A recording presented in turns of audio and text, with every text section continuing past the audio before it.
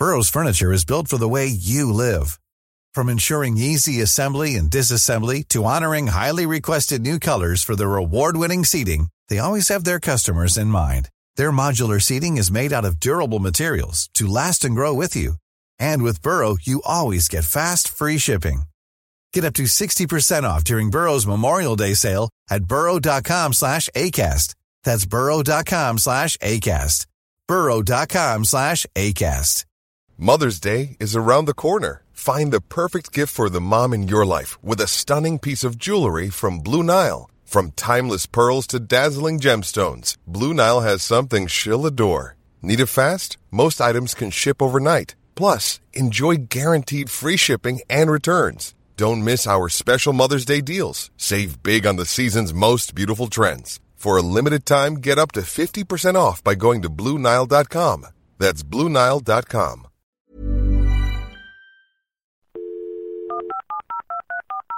This podcast is a Royfield Brown production.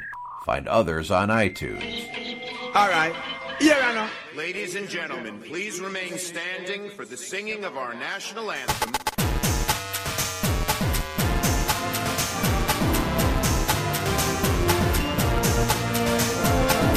He said Britain is just a small island that no one pays attention to. A former colony won the right to determine its own destiny.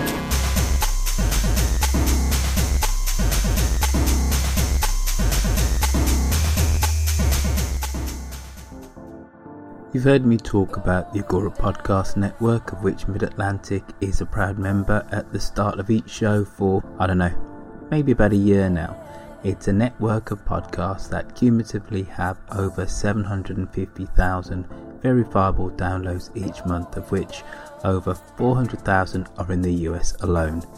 If you're an advertiser, it's the ideal platform to get your message out there to hundreds of thousands of engaged listeners each month, whether that is in the US, the UK, Canada, or even Australia. If you have a product or a service that you would like to promote on either Mid-Atlantic or the wider Agora network, please send me an email at roifield@gmail.com. That's ROIFIELD@gmail.com to hear how we can help. Now on with the show. Hello and welcome to Mid-Atlantic, the show where we look at the news and the views from one side of the Atlantic from the perspective of the other. I'm Royfield Brown.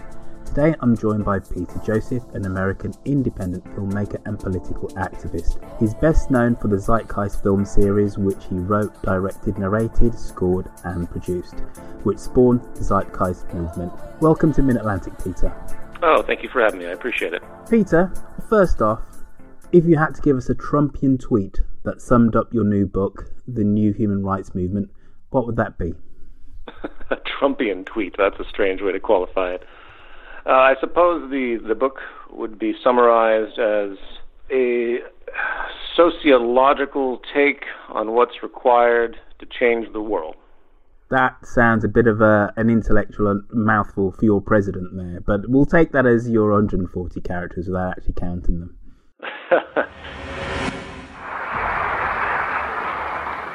We stand today at the threshold of a great event, both in the life of the United Nations and in the life of mankind.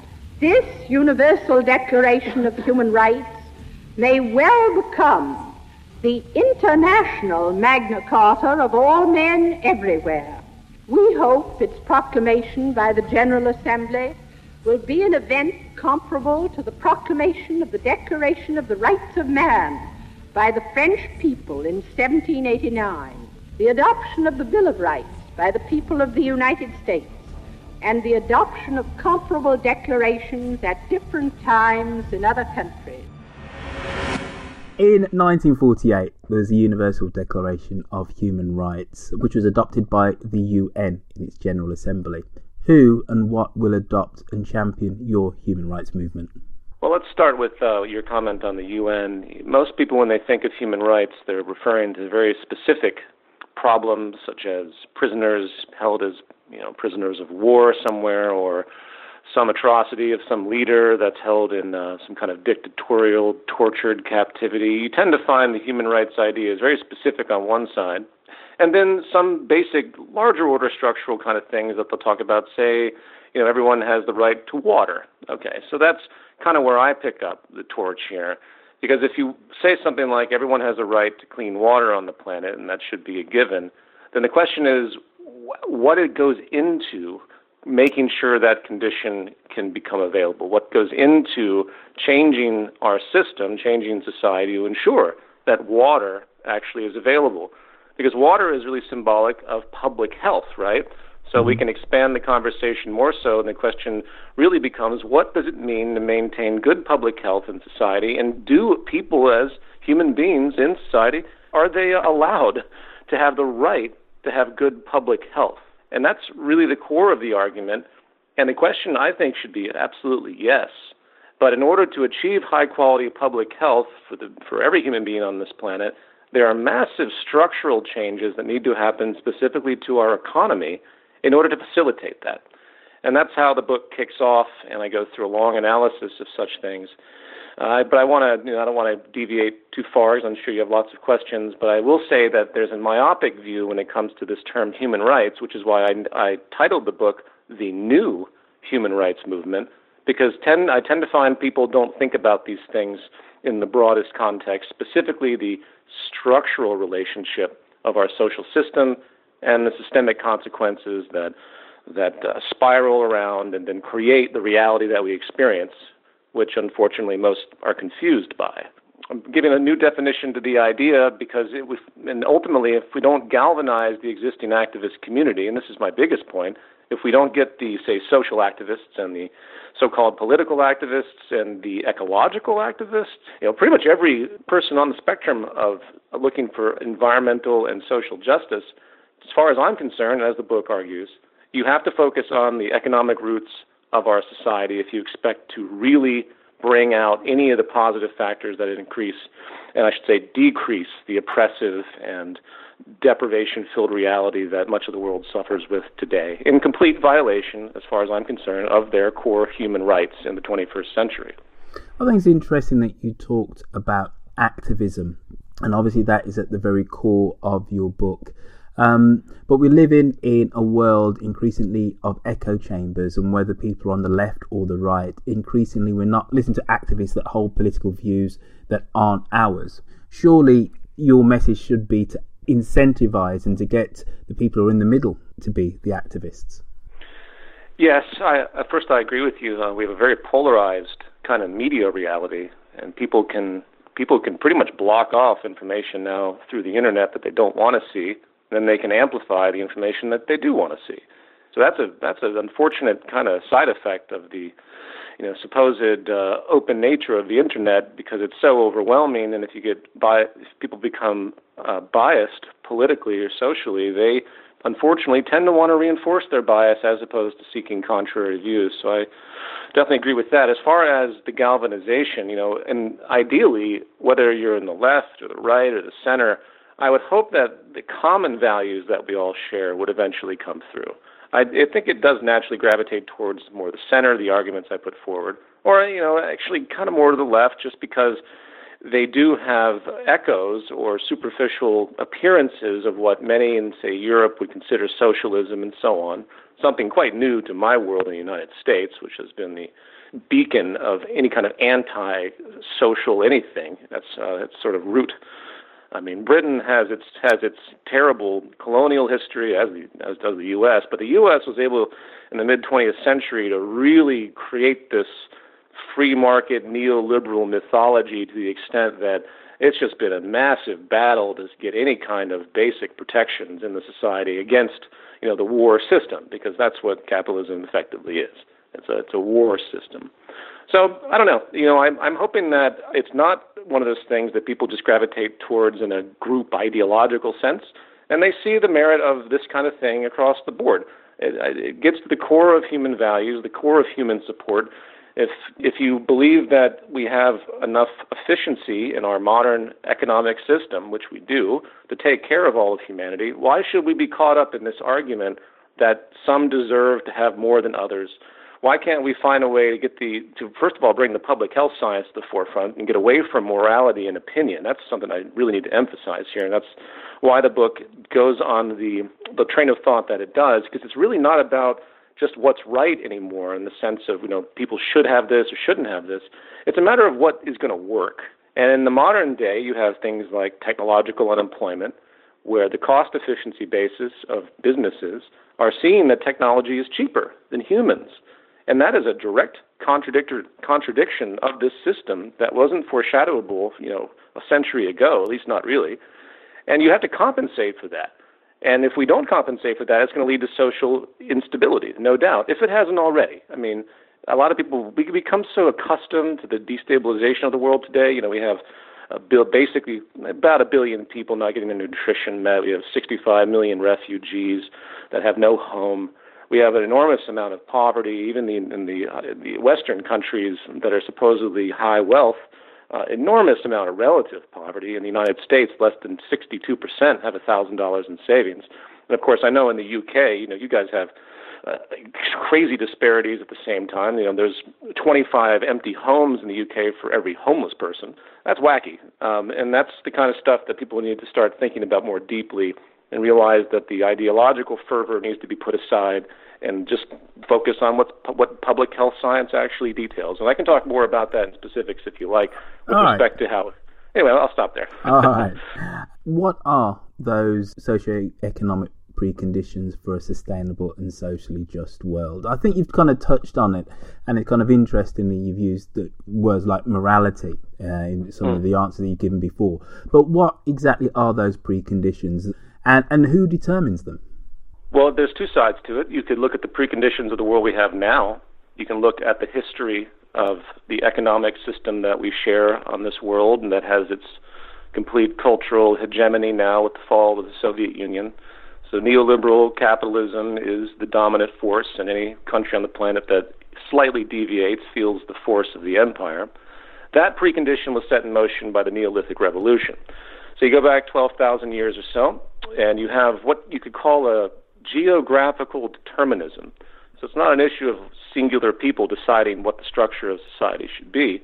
It's an issue that we have certain things that happened in the Agrarian Revolution that set the necessity as a kind of an inferential rationalization that just became natural to civilization. So in other words, you have settled agrarian societies versus hunter-gatherer societies. I don't know if you're aware of early hunter-gatherer societies before the Neolithic Revolution. They were nomadic. They didn't believe in any kind of property issues like we do today. They didn't use money. They didn't use markets.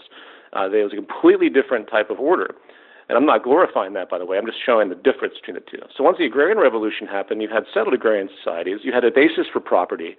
People started to develop differential skills. So you had the kind of means of production established along with specialization, labor specialization, and then jobs, and then the association between demand and jobs naturally went together, and then corruption, so regulation and government, and of course protection through law and military, and eventually the institution of war. All of that was built in to the Neolithic Revolution, all of those things, as they still persist today. So that precondition, what I call in the book the root socioeconomic orientation, that is the destructive force that we're stuck in and we have to get past. I don't think we've had the opportunity really, at least not in large pockets of society. There have been, different Aboriginal cultures and so on that have lived differently, and usually they're wiped out, such as the Native American cultures in the United States. Very peaceful communities that were pretty much wiped out, as Christopher Columbus said, because they were so peaceful, because they didn't have malicious intent as a group. And that's exactly, of course, what happened. But I don't want to deviate from that. So the precondition of scarcity, which leads to trade strategizing dominance, which leads to oppression, and so on. Xenophobia, racism, these all have economic roots that go back a long period. So the question then becomes, what could the new precondition be? What supports the best of human health, the best of making sure people actually get along with each other as opposed to being antagonistic and at war? For example, we have long existed in a hierarchy. Since the Neolithic Revolution, once again, hierarchy and poverty were pretty much invented. They didn't exist before. And what we find today in public health research is that inequality... Peter, how do we know that because anthropological studies and indigenous cultures that existed in the 19th century that can be rooted back because they were not touched. They never transcended into the agrarian society, believe it or not. There's still hunter-gatherers, very, very few in the world today. And they serve as echoes. Edith Faber wrote a big book on this. Marshall Salins wrote a book called Stone Age Economics. A bunch of anthropologists that have clarified this quite well. I mean, we can argue that it's hard to know, but we do know from existing at least 120 first encountered folks in the 19th century that they lived very differently and it did not have hierarchy. And did not, the early civilizations did not have extreme war either. War is a modern phenomenon. Modern meaning, of course, since the Agrarian Revolution. But going back to this issue of hierarchy and classism, or excuse me, just class in general, we know that it's bad for public health. Class relationships and the sense of economic hierarchy is very destructive. There's a book written by Richard Wilkinson called The Spirit Level. It's sourced in my book. And he details what happens in societies that have high class imbalance. And these are actually first world societies. These are societies, like the U.S. and the U.K. and Sweden and Denmark and Japan and so on. They look at the rates of, say, life expectancy and math literacy and infant mortality and homicides and imprisonment and the lack of trust or mental illness or alcohol addiction or even social mobility itself. And they find that the more stratified a given society is, a given country, the worse off all of those issues are. That means something deep down in our evolutionary psychology and in our biology that says that we don't like actually to be hierarchically differentiated like this. At least economically, that's for sure. We have a deeply social nature. There's something called social identity theory that I touch upon in the book as well.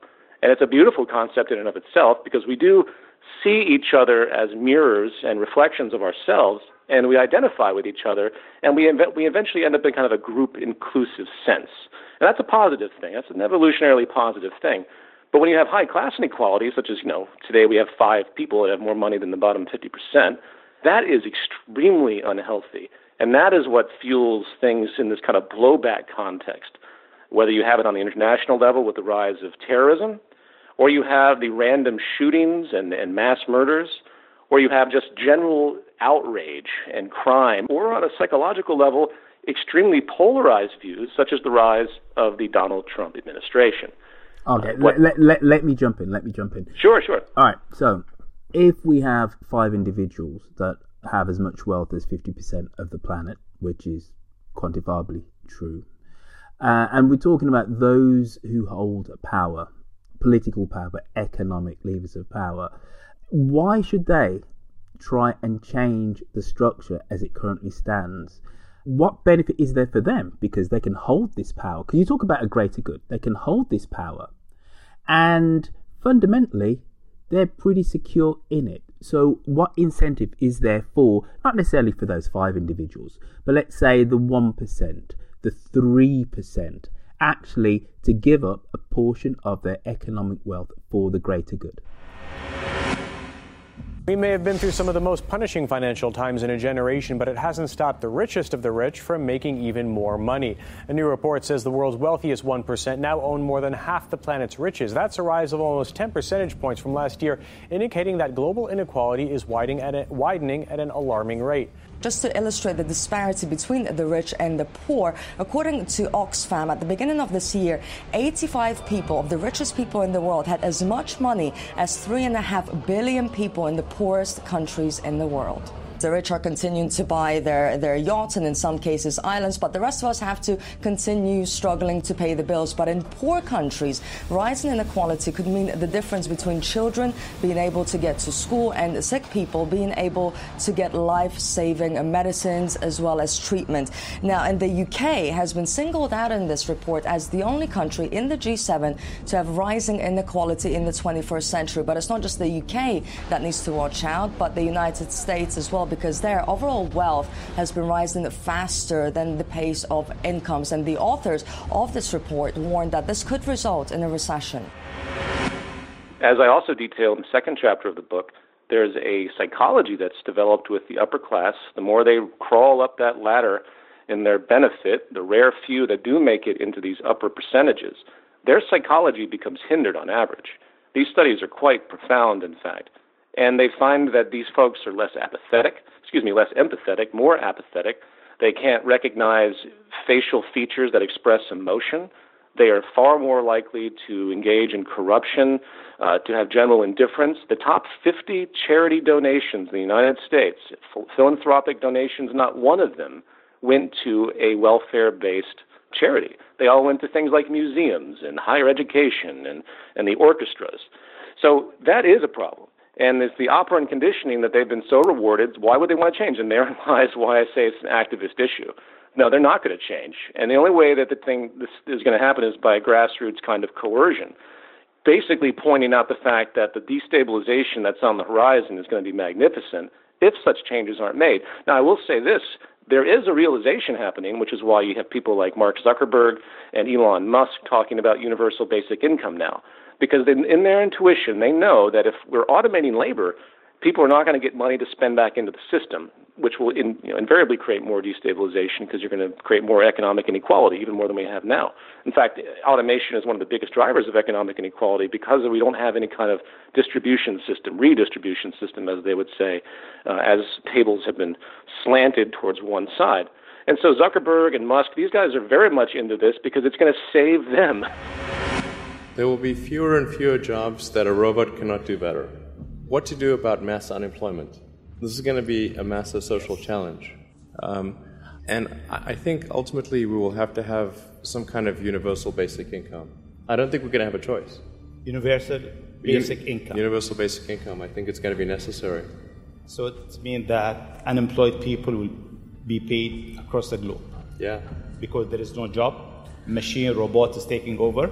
That's simply and I want to be clear that these are not things that I think that I wish would happen. These are simply things that I think probably will happen. And if my assessment is correct and they probably will happen, then we need to say, what are we going to do about it? And I think some kind of a universal basic income is going to be necessary. Now, the output of goods and services will be extremely high. So with automation, there will come abundance. There will be almost everything will get very cheap. The harder challenge, much harder challenge, is how do people then have meaning? Like a lot of people, they derive their meaning from their employment. If you're not needed, if there's not a need for your labor, what's the meaning? Do you have meaning? Do you feel useless? That's a much harder problem to deal with. Now, I'm for universal basic income because it will help poverty. People should have a safe zone. It shouldn't be looked at as welfare. It should be looked at as just a natural human right to exist in a world of high efficiency that's being monetized and been, again, moved to the upper 0.1%, really. But they have no other incentive beyond that, which is why at the end of the book I expressed that this isn't going to be a change that happens from our government. Our governments, both in the UK and the US, and generally across the world, are driven and lobbied by business and business incentives. Okay, you've looked at this and you detail the rise of our industrial world and our post-industrial world. But if I look back to the 1820s, what we experienced in Britain was the first kind of technological change within the Industrial Revolution. And you had the rise of the Luddites, who were smashing up those looms because they said that workers were going to be put out of jobs. And we had 20 years or so of relative instability until the new wave of technology came in and people went back to work. Aren't we just going through another one of those periods now? Can't just go. I wish we were. I honestly wish we were, because it's a very complicated problem. Why do we know that we're not? Well, so the technological... Are you familiar with people who have studied the exponential increase in the rates of information technology and general technological development? Two of the figures that come to mind, or actually three of them, is for one, R. Buckminster Fuller. Mm-hmm. He's the one that invented the geodesic dome, and he writes prolifically about the most important economic attribute of the modern period, and that's the fact that we have an exponentially increasing efficiency across the whole industrial complex. Put that in context with, say, Jeremy Rifkin. Jeremy Rifkin wrote a book called Zero Marginal Cost. It has to do with the fact that now, today, within the past 100 years, we have the ability to exponentially increase the amount of wealth we can extract from any given singular system. So zero marginal cost means that the more you're able to create efficient industry, the less the value, the less cost or marginal cost each good that is produced. And then you have Ray Kurzweil. Ray Kurzweil talks about the exponential increase of information technology. And that's particularly interesting because information technology in the digital age is overflowing into every single other industry. Because as we know, computers are tied to everything. And the decision-making associated with computers, the increase in computation for whatever given sector, is also rapidly increasing. In the movies, AIs are always ultimately dumber than humans. Whether it's the benign Pinocchio, Mr. Data, or the clinical killer, Hal, their limits and fail-safes are imposed by us. This failure of imagination doesn't address our real future, should we have one, as articulated by the visionary Ray Kurzweil, who employs a simple mathematical equation to predict that by 2045, digital technology will reach a crescendo of change utterly incomprehensible to ordinary humans.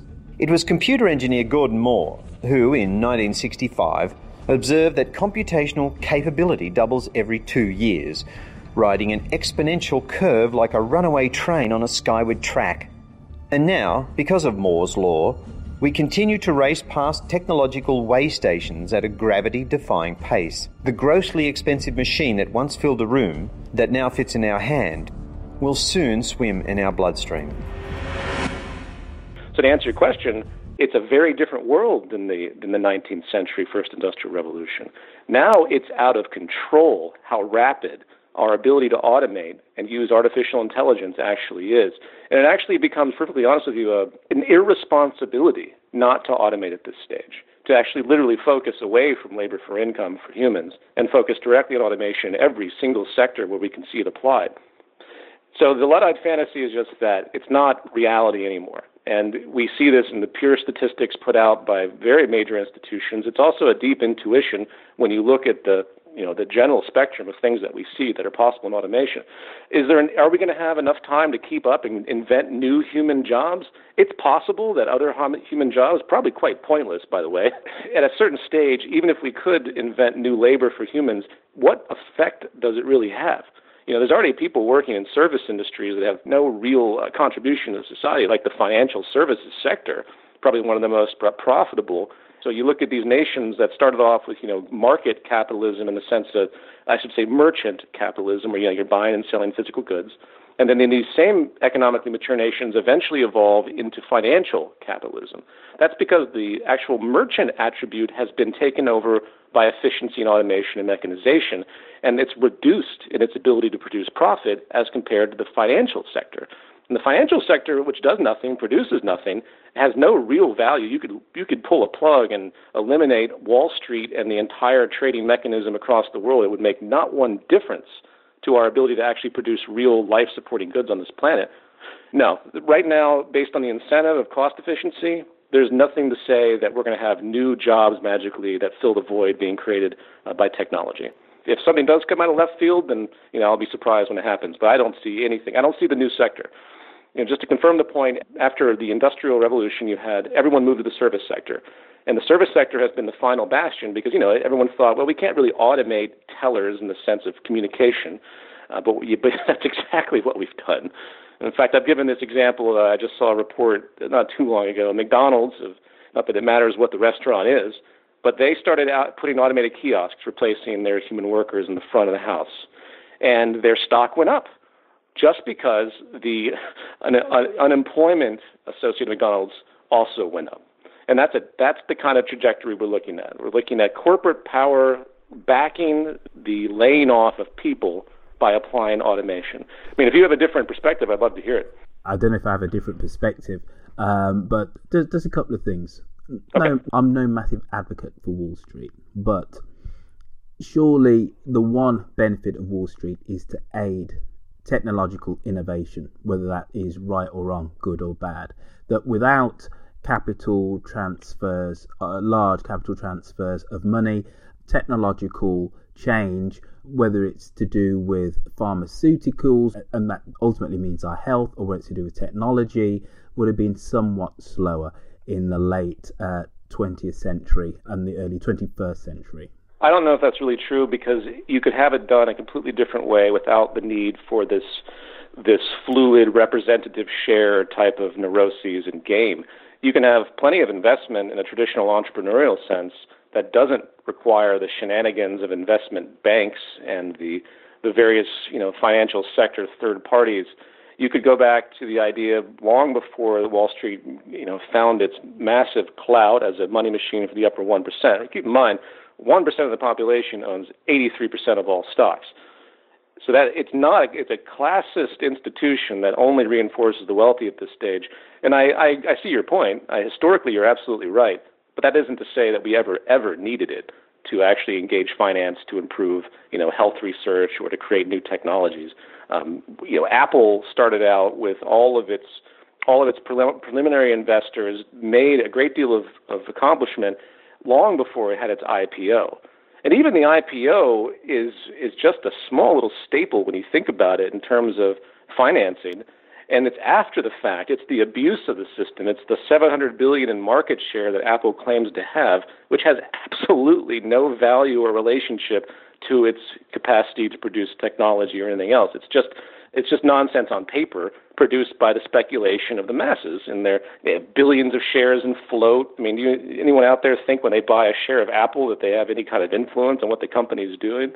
To me, it's a joke. It's a sad joke. I'll be honest, in the extremity, I advocate the abolition of Wall Street from top to bottom and the entire abolition of financial trading.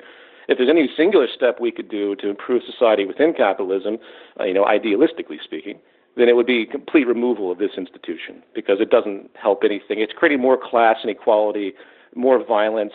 There's a thing called structural violence that was put forward by Johan Galtung. He was part of the Gandhi Institute. I mentioned this term quite a bit in my book. And when you look at what happened, say, with the repeal of Glass-Steagall in the 2008 financial crisis, the Great Recession, which was which was catalyzed by investment banks and private banks and Wall Street and the nonsense derivatives and the housing market bubble and so on, that had so many massive negative results as a side effect. There were 68,000 suicides in just a short period of time after that attributed to the decline. Over 500,000 people are attributed to have died of cancer prematurely because they couldn't afford to get the treatment. In effect, you really have millions of people that were killed because of the financial services sector in Wall Street as a chain reaction during the Great Recession. And I wish people thought more about, those long-term effects. I'm big on that. I think violence, the true form of violence in our society isn't person-to-person, peer-to-peer. It's structural. And the damage done in a systemic chain reaction to the general population, specifically the poor, as Gandhi said, poverty is the worst form of violence, is absolutely genocidal. And yet we don't talk about it. Everyone's far too concerned about someone being knifed or this new terrorist van attack and so on. And yet, 65 million refugees are dying in a slow-motion genocide because of all the geopolitical wars and instability that's been caused in this kind of post-colonialist context. So anyway, I could rant on a lot about that to quite a degree. Burrow's furniture is built for the way you live. From ensuring easy assembly and disassembly to honoring highly requested new colors for their award-winning seating, they always have their customers in mind. Their modular seating is made out of durable materials to last and grow with you. And with Burrow, you always get fast, free shipping. Get up to 60% off during Burrow's Memorial Day sale at burrow.com/ACAST. That's burrow.com/ACAST. burrow.com/ACAST. Hi, I'm Daniel, founder of Pretty Litter. Did you know cats tend to hide symptoms of sickness and pain? I learned this the hard way after losing my cat, Gingy. So I created Pretty Litter, a health monitoring litter that helps detect early signs of illness by changing colors, saving you money and potentially your cat's life. Pretty Litter is veterinarian developed, and it's the easiest way to keep tabs on your fur baby's health right at home. Go to prettylitter.com and use code ACAST for 20% off your first order and a free cat toy. Terms and conditions apply. See site for details. Millions of people have lost weight with personalized plans from Noom. Like Evan, who can't stand salads and still lost 50 pounds. Salads generally for most people are the easy button, right? For me, that wasn't an option. I never really was a salad guy. That's just not who I am. But Noom worked for me. Get your personalized plan today at Noom.com. Real Noom user compensated to provide their story. In 4 weeks, the typical Noom user can expect to lose 1 to 2 pounds per week. Individual results may vary.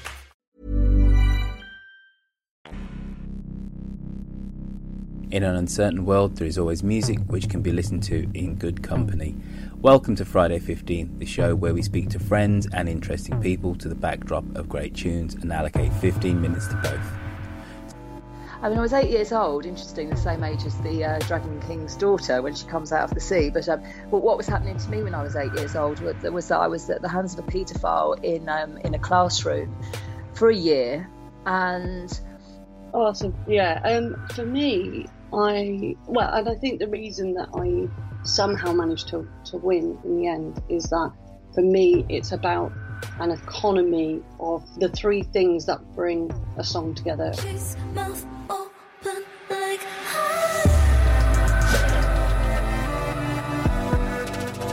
Catch up with me speaking to friends and interesting people every Friday afternoon on Friday 15, which you can get, of course, from a podcatcher of your choice.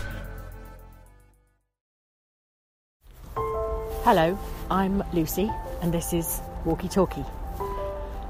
I walk my dog, Basil, pretty much every day in a foresty bit of London. I have been doing so for about 4 years, and I meet people that, as a dog walker, you talk to people. If your dogs get on, you tend to you say, which way are you going? Can I come with you? And you just sort of amble along, and you can end up having the most extraordinary conversations. Partly because you are walking side by side and facing front, so there's no embarrassing eye contact. If things get a bit heavy, if someone starts talking about something that they find emotional or difficult, then you can always divert your attention onto the dogs and relieve the tension a little bit. We've seen, as a group of dog walkers, we've seen people get pregnant, have children. We've seen people whose dogs have become ill and died, and the owner says, oh, I can never have another one. And then in a couple of months' time, they appear with a puppy, and everyone's delighted to see them. And we've seen people's marriages break down, new romances start. It's a lovely way to start your morning. It never fails to give me something nice to think about, something interesting to think about, even if it's not nice.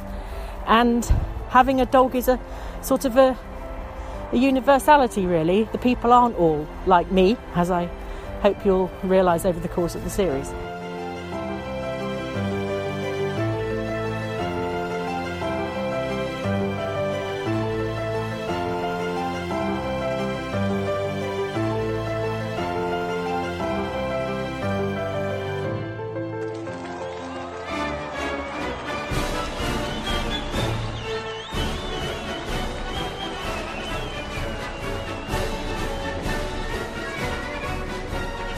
Leading up to the 1860 election, in walks a gentleman by the name of Abraham Lincoln, who is the Republican candidate. The Republicans to the South represent the ending of slavery. And Lincoln, despite the fact that his sentiment was always, in the beginning, to preserve the Union rather than to abolish slavery, becomes the lightning rod of anti-Southern sentiment. And he ends up winning the election in 1860 with no support from the South. The Guardian, Manchester, Tuesday, November 20th, 1860. Summary of news, foreign. The details respecting the presidential election furnished by the New York journalist, not complete, but they not only assure us of Mr. Lincoln's election, but show that the Republican Party has obtained far more than the requisite number of votes for his return. It is calculated that New York, Pennsylvania, the New England states, New Jersey, and the Northwestern states give him 171 electoral votes, or 19 more than the majority required for the election. The total number of electoral votes being 303. It is not improbable 2, that this majority may be further swelled by the result of the elections in the Pacific states of Oregon and California. We have no account of the manner in which the Southerners have received the intelligence of Mr. Lincoln's election. The next advices will no doubt be filled with fierce Southern declamations and protest, but it's not very likely that any Southern states will do anything mere than talk loudly about secession. Listen to the first show exclusively on Mixcloud today and subscribe to us on iTunes. From Washington to Obama, 10 American Presidents, the new podcast from Roifield Brown.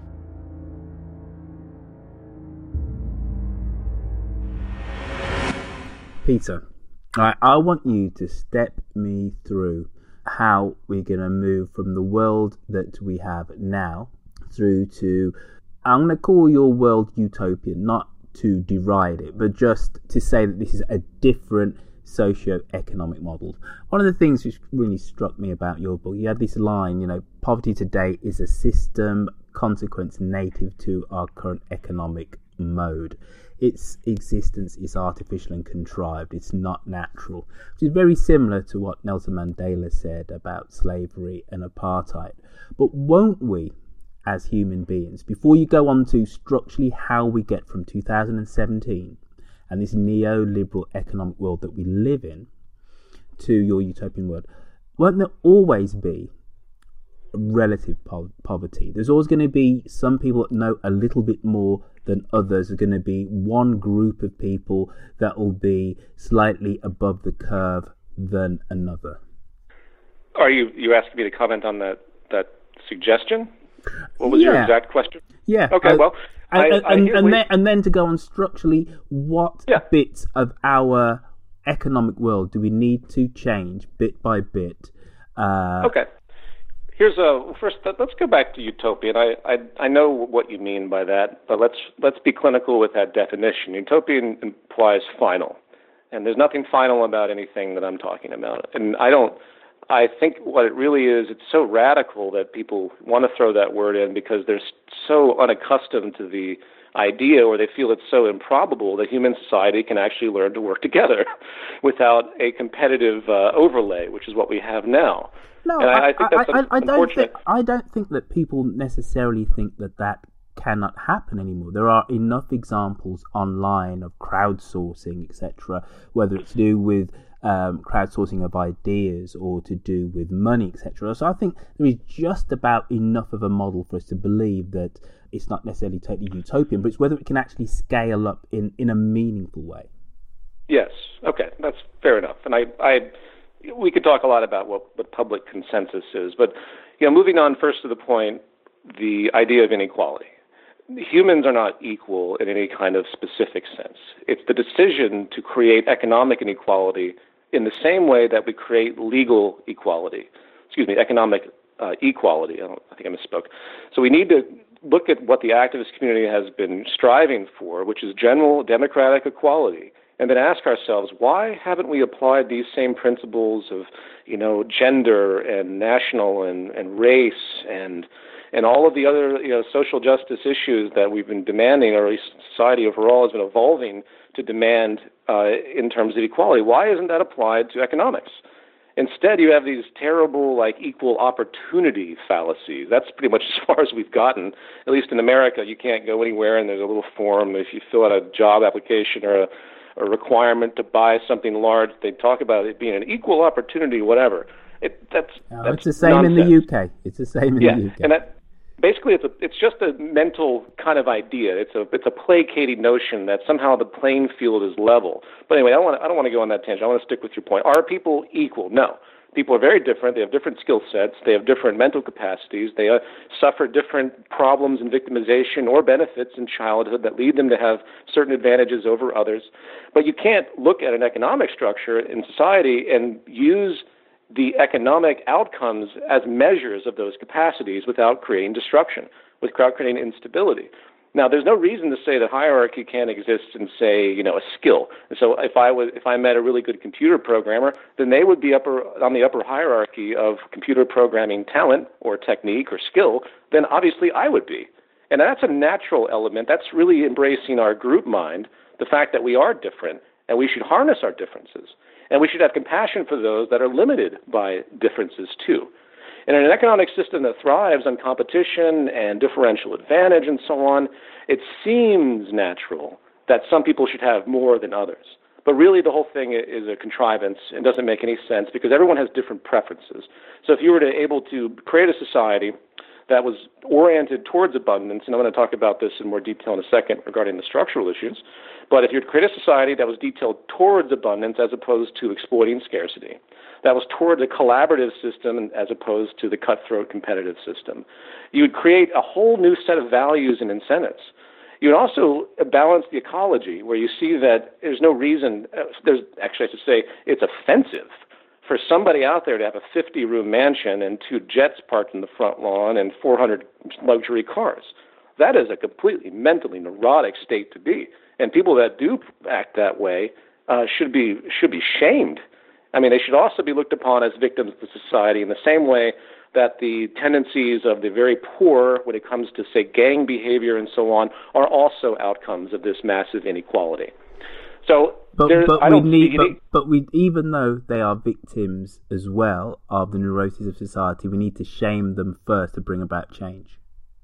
I say shame in part because I don't say shame the poor. No, I say shame the wealthy. No, that's what I mean. That's what I mean. Yeah, the wealthy. Totally. That's not the only issue. Again, the wealthy are victims of this society, but I have very little compassion for the billionaire class because they are given information. Their neurotic state is much higher in my sense of judgment in terms of rational thought because they don't have the kind of educational limitations that the poor do. See, the poor tend to support their own oppression because they don't have time to think. They're in constant survival mode. So that's why you end up with a lot of conservative folks that are poor, electing people that don't care about them, such, again, as the Trump administration. And the shame isn't some active thing. I throw that out there because these people should feel horrified about it. It is a moral outrage that anyone could have $1 billion on this planet in the wake of the vast suffering. It's not necessary in the same way that people shouldn't be sleeping on the street is not necessary. So that is a line that I'll draw in a moral sense, but I don't stop there. It's not an issue of what I think is right, once again. It's a question of what's going to work. And in a highly unequal society is a highly unstable society. And that's the reality of it. When you couple in the ecological crisis, which will be a classist influence, the poor of the world, whether the global south or the folks in the west and the north, they're the ones that will suffer from climate change long before the rich. They're the ones that are going to be deeply affected. So the equality issue, I'm coming back to this. What does it mean to be a human being? What does it mean to live in a functional society that actually supports the best public health for everyone, no one excluded, and stays in ecological balance? You can't have a consumeristic society based on vanity. You can't have status associated with what you own. And you can't have high class inequality or it's going to blow up, as we're seeing. Pretty much all the violence you see in the world today on this kind of broad level, as I mentioned before, the kind of blowback coming from shame and anger. There's one very specific theorist I'll drop a name for. His name is Dr. James Gilligan. He's from the Center for the Study of Violence at Harvard, at least the former center. And he makes it very, very clear what the most critical influence of violence is, and that's inequality. He describes the shame and the fear and the problems that come from that, especially towards the lower class, in the sense as a pathogen, as something that happens, it builds like a disease. And eventually those statistical sense, a select few on average, are the ones that will pull out and turn in, to violent criminals and rob banks and kill people and rape people and so on. So those connections are very much there. So I don't want to go on that tangent too much because I know we're going to. Okay. I'm going to try and understand what I think you've said. So, to help society transition, we need universal health care. We need what else? Just go through those individual steps. So I don't put words in your mouth. Yeah, I'm going. Yep, I'll go through it right now. There are 5 major transitions. Now, universal health care would be within this more broader context. The 5 major transitions, which are already happening now, only to be amplified by this new shift. The first being automation over labor for income. This is extremely important. It's the advancement of technology and mechanization applied to human labor that has allowed for the incredible efficiency that we see today, with the enormous amount of wealth that can be created with less and less material resources and time. And if you focus on that and you look at the potentials, as has been studied, you see that there's no reason for poverty. It is statistically ridiculous for anyone to have a low standard of living, even by modern standards. So that's the first one. You have to get away from labor for income, which, of course, takes the bottom out of the entire market economy, because that's what it's premised on. And we all know this a little bit, as I said, due to the talk of universal basic income. That's the kind of in-system elitist way of compensating for this. And I'm in favor of it, but people should recognize it for that reason as well. Mm-hmm. The second issue is we have a very property culture. And we've often said, the mythology of capitalism has often said that, it's the hoarding of property and this limitation that creates inspiration for others to try and do better and so on. We restrict information. We don't, and so on. But the better term here is open source. That's actually what I'm trying to touch upon. So open source is this hoarding of research and property and data. And the assumption is that people are smarter in some boardroom than the actual collective public. And that's been completely debunked. If you want to have the most efficient, innovative system of interaction economically, you open source everything. You don't allow any type of proprietary hoarding of information when it comes to the commercial arena at all. And you can do that, as I detail in the 5th chapter of the book, through many different mechanisms. And what you'd see in that example, exponentially skyrocketing level of innovation, because everyone will be able to design independently with the influence of millions, if not tens of millions of others based on what the project is. The third thing I'd like to talk about is localization. Now, as I mentioned, there's this tendency to move from large mechanisms in production to smaller ones. So 3D printing, for example, is a powerful new phenomenon that is in its infancy. But it's not inconceivable that instead of having large industrial globalized systems, like textiles, where in America you have the cotton production, which is still huge, and then we ship that cotton thousands of miles away to exploit effectively slave labor, and then we ship it to a distributor somewhere else, up northern Europe, and then it's shipped back all the way around the world to the United States to be sold at some department store. And that's lunacy, first of all, just from the sense of waste. So globalization is a terrible phenomenon, and it's being contradicted now with the efficiency of localization and the ability to do more and more and more with less and less. So you strategically start to localize, and you could do that in your region, you could do it in my region. It's a social focus to get away from importing and exporting anything and everything. It doesn't mean you don't have a global conscience of what you're doing. It means that you recognize it's too wasteful, and it's more independent. It gives more liberation to a society. It gives a better sense of community if you are localizing, as I think a lot of people can relate to that have walked down the street and seen mom and pop stores and so on. It's a different phenomenon. A fourth thing I want to touch upon is this digital feedback system. Ludwig von Mises in the 1930s is a famous economist who said, you can't understand people's preferences. You can't understand what's happening in the world in terms of supply and demand without the use of markets and money.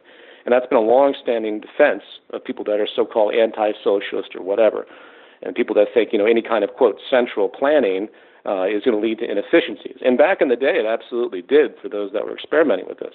But now we have the internet, we have sensors, we have this incredible capacity to track pretty much every kind of transaction, the Internet of Things, which I'm sure you've heard of.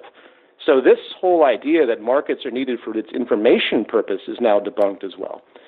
And the final thing I'll mention is access as opposed to property. I think I confused in my mind earlier, but I want to clarify this. Access, similar to open source, but access as opposed to property is about physical access.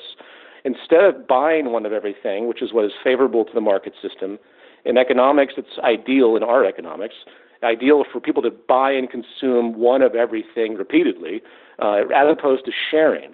So you look at the phenomenon of, say, the sharing car systems out there and their discussion of automation now, so Uber and these other companies, they point out very accurately that you can have far less traffic, far less congestion and parking, far less pollution if you use access and sharing systems for cars, especially if they're automated, as opposed to the property system where everyone owns their own car. And that is another tremendous step. So those 5 things put together create an architecture synergistically that points to a collaborative and sustainable system that's focused on making sure that there's homeostasis with the planet. You notice I didn't talk about economic growth, because economic growth is a hideous contrivance of market economics. It shouldn't even exist as a concept. But that's, unfortunately where we are with this really outdated economic system. So those 5 attributes put together create the so-called utopia that you mentioned. Put together, they set a new precondition that will create a much more amiable society, a much less conflicting society, a society much more prone to helping each other and itself, as opposed to wanting to collect everything for itself, in its individual self-interest and so on. So, there's more to be said about it, but I think those 5 attributes are critical, which is why I hone in on them to the way that I do in Chapter 5 of the book. So sorry for the mouthful. So when we have all this, in effect, open sourcing everything, there's no intellectual ownership of anything per se. Who's curating all of this? Because we have this problem already with the internet, in that there's actually just too much stuff, isn't there? There's too much internet. Hence the echo. It's one of the reasons for the echo chamber. So who is going to be curating all of this? And then surely those are the new elite. What? I'm sorry, I didn't understand your question exactly. Who's going to be curating what exactly? Curating me as the end user, my pathway to knowledge, whether it's there is this, I can crowdsource this great new product, I can maybe donate a bit of X to this great new initiative, etc., etc. Who's curating pathway between the innovator and the, I don't want to say the word consumer because that has bad connotations, but the citizen, shall we say? I'm not sure if I know the answer to that question. I've never heard it phrased like that. Are you referring to the stuff that I work with in my organization? Well, I'm thinking about your economic model that we moved to. Yeah. Well, again, it's an activist focus. It's good. That's why the Zeitgeist movement has existed. That's why the focus of the book is what it is. The curation is going to come from all of us, so to speak. In order to make things happen, there have to be new levels of engagement, and effectively, you need design people. You need people that are working in activism. We have to show these models. It's not entirely infeasible to have everything I described put into a program that shows the feedback systems of what it means to have a true participatory economic system. You know what I mean? So, the use of open source, the showing how you could connect information with the digital feedback I mentioned. You could create a hypothetical localization system where, it's effectively you send whatever you're creating to this print complex, which is the way I see things happening in the future.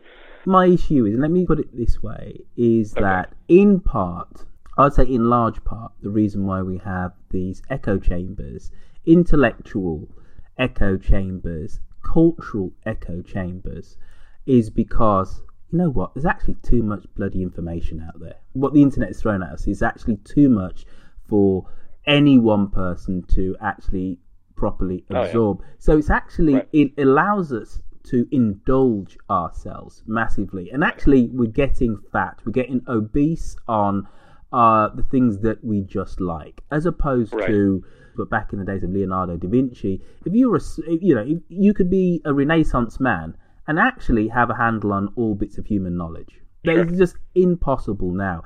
And there are pros and cons with that. The pros are greater specializations. You have experts in different fields. The cons are, arguably, we have less sense of shared belonging to other people because they seem so different. I don't know, let's say this is an obtuse example to use, because you know what, they're into heavy metal, and heavy metal's terrible. And I can go through my whole life now, and I can choose on YouTube or on Spotify or whatever every genre of music to exclude heavy metal. Whereas in the pre-internet days, I would always bump into a little bit of heavy metal because somebody else was curating that radio station which I needed to listen to or whatever.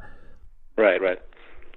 Yeah, I agree with you. The internet has become a behemoth thing that it goes against the grain of what it used to be, no doubt, where you had one newspaper thrown at your door, and now it's just this overwhelming force where you don't really know what to make of things in a lot of ways. I'm not sure what to say about the curation regarding the musical issue or how we know where to go. I cross-reference information if you talk about news.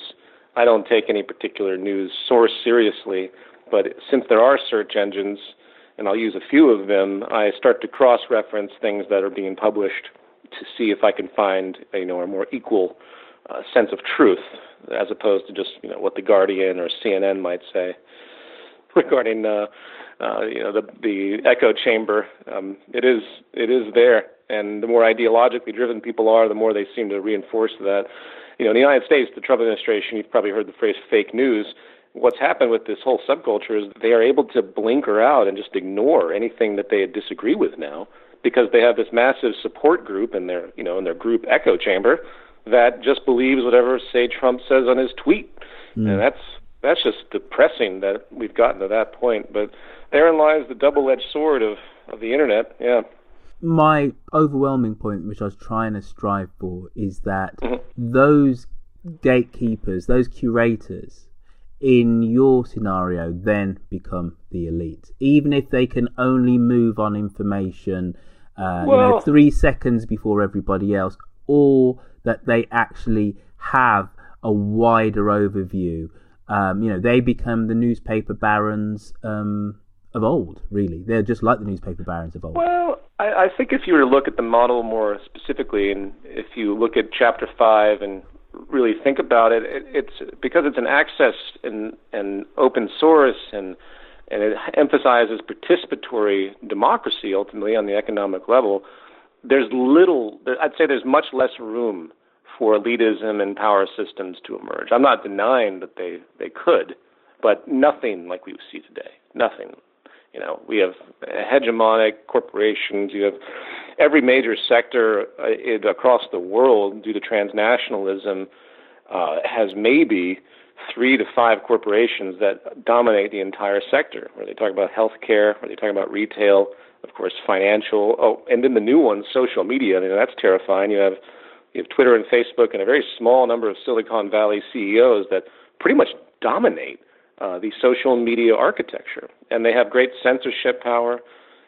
So it's nothing like it would be. So I'm looking at improvement. Going back to the utopian idea, let's just think about how we can get things better, as opposed to trying to fix everything. I don't have that kind of idealism, but I think things can be a whole lot better if people know what to look for. And that's why the educational imperative is so important. Most people are so frustrated today, they don't know. They're always looking within the political system for answers. You guys just had an election. I'm sure there was lots of hope, with people that are slightly outside the box, like Jeremy Corbyn. You sort of see in the mirror the Sanders candidacy in the U.S. and so on. But that whole construct is very limited in what it can actually accomplish, as we've seen by the fact that the dominant ideals or dominant progressive ideas still don't come to the surface. So a lot can be said on that. But I hope that makes sense in terms of just seeking improvement. I don't think the curation issue, so to speak, is going to be half as much of a problem as we see today, where you have straight, territorial, hegemonic dominance of media and so on, and, of course, every other sector. It's just what we deal with today. I think most people are just used to it, honestly. You go into a grocery store in the United States, you see all this variety, but it looks like variety, but it's not. There's only a handful of big agricultural and food production companies that literally produce virtually everything you see in a grocery store. It's the illusion, that free market illusion, that there's lots of other players in play, and that's unfortunately not the case. So the homogenization will always be a problem with this kind of system. But I think, with open source and so on, there's no reason for brands anymore. There's no reason for corporations. The world I envision has no businesses.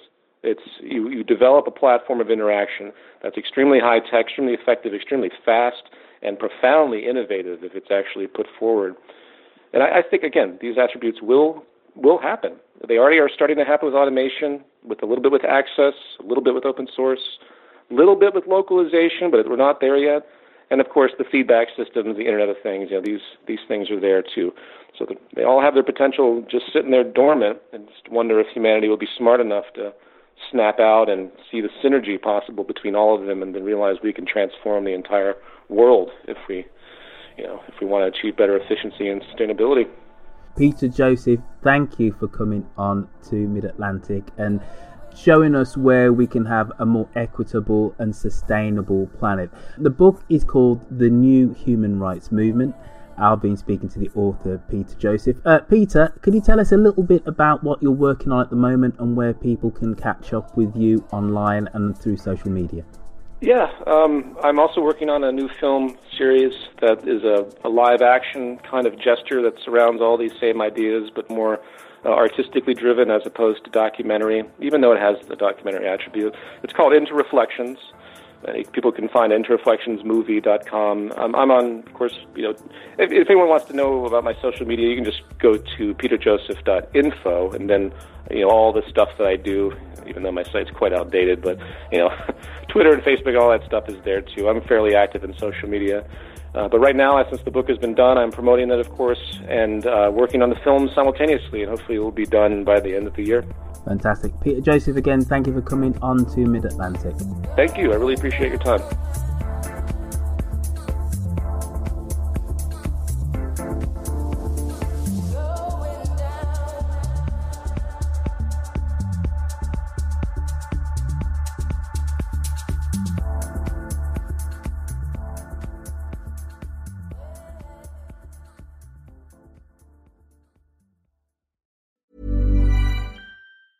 Hey, it's Danny Pellegrino from Everything Iconic.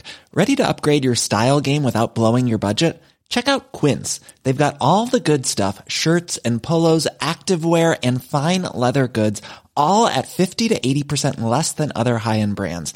And the best part? They're all about safe, ethical, and responsible manufacturing. Get that luxury vibe without the luxury price tag. Hit up quince.com/upgrade for free shipping and 365-day returns on your next order. That's quince.com/upgrade. Hi, I'm Daniel, founder of Pretty Litter. Did you know cats tend to hide symptoms of sickness and pain? I learned this the hard way after losing my cat, Gingy. So I created Pretty Litter, a health monitoring litter that helps detect early signs of illness by changing colors, saving you money and potentially your cat's life. Pretty Litter is veterinarian developed, and it's the easiest way to keep tabs on your fur baby's health right at home. Go to prettylitter.com and use code ACAST for 20% off your first order and a free cat toy. Terms and conditions apply. See site for details.